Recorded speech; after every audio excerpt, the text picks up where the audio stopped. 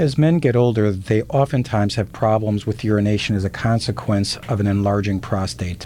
Here is a view of a prostate which has enlarged completely or close to completely obstructing the channel between the bladder and the outside. A technique that is commonly performed and is considered minimally invasive is UroLift. And what it does is just figures out a way of expanding the channel so that urine can come out unobstructed. Here we see the implantation of one of these UroLift devices. The metal applicator is pushing the side of the enlarged prostate in, indenting it, and then basically shooting a stitch and an instrument across it to pull it in place. You're just trying to pull the doors open. And it can be repeated anywhere from 2 times to 6 times. In other words, upwards of 6 implants can be placed, 3 implants on each side. This is an implant being placed on this gentleman's other side.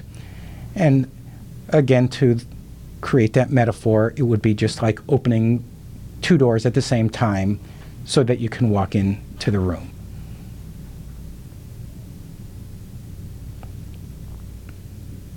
And these are just the technical pictures of the actual procedure, cutting an implant in place.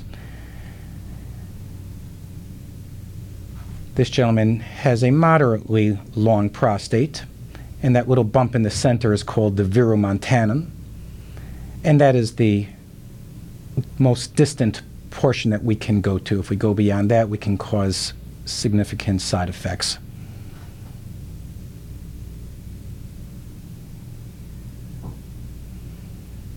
As you can see, so often this is done with very little bleeding.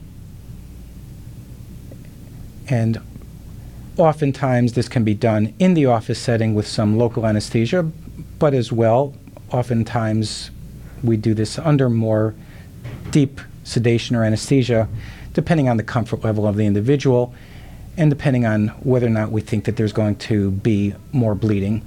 All of these are considerations that we take into account on initial inspection. And you can see here the picture. We started with a closed off channel, and now we see a more open channel. Urine will be able to flow through with much less obstruction and hopefully relieve some of the very bothersome symptoms such as urinary urgency, urinary frequency, waking up at night, or a weak urine stream. I hope this was informative, and please feel free to contact us at the Center for Men's and Women's Urology. This is Dr. Shamai Rakhov.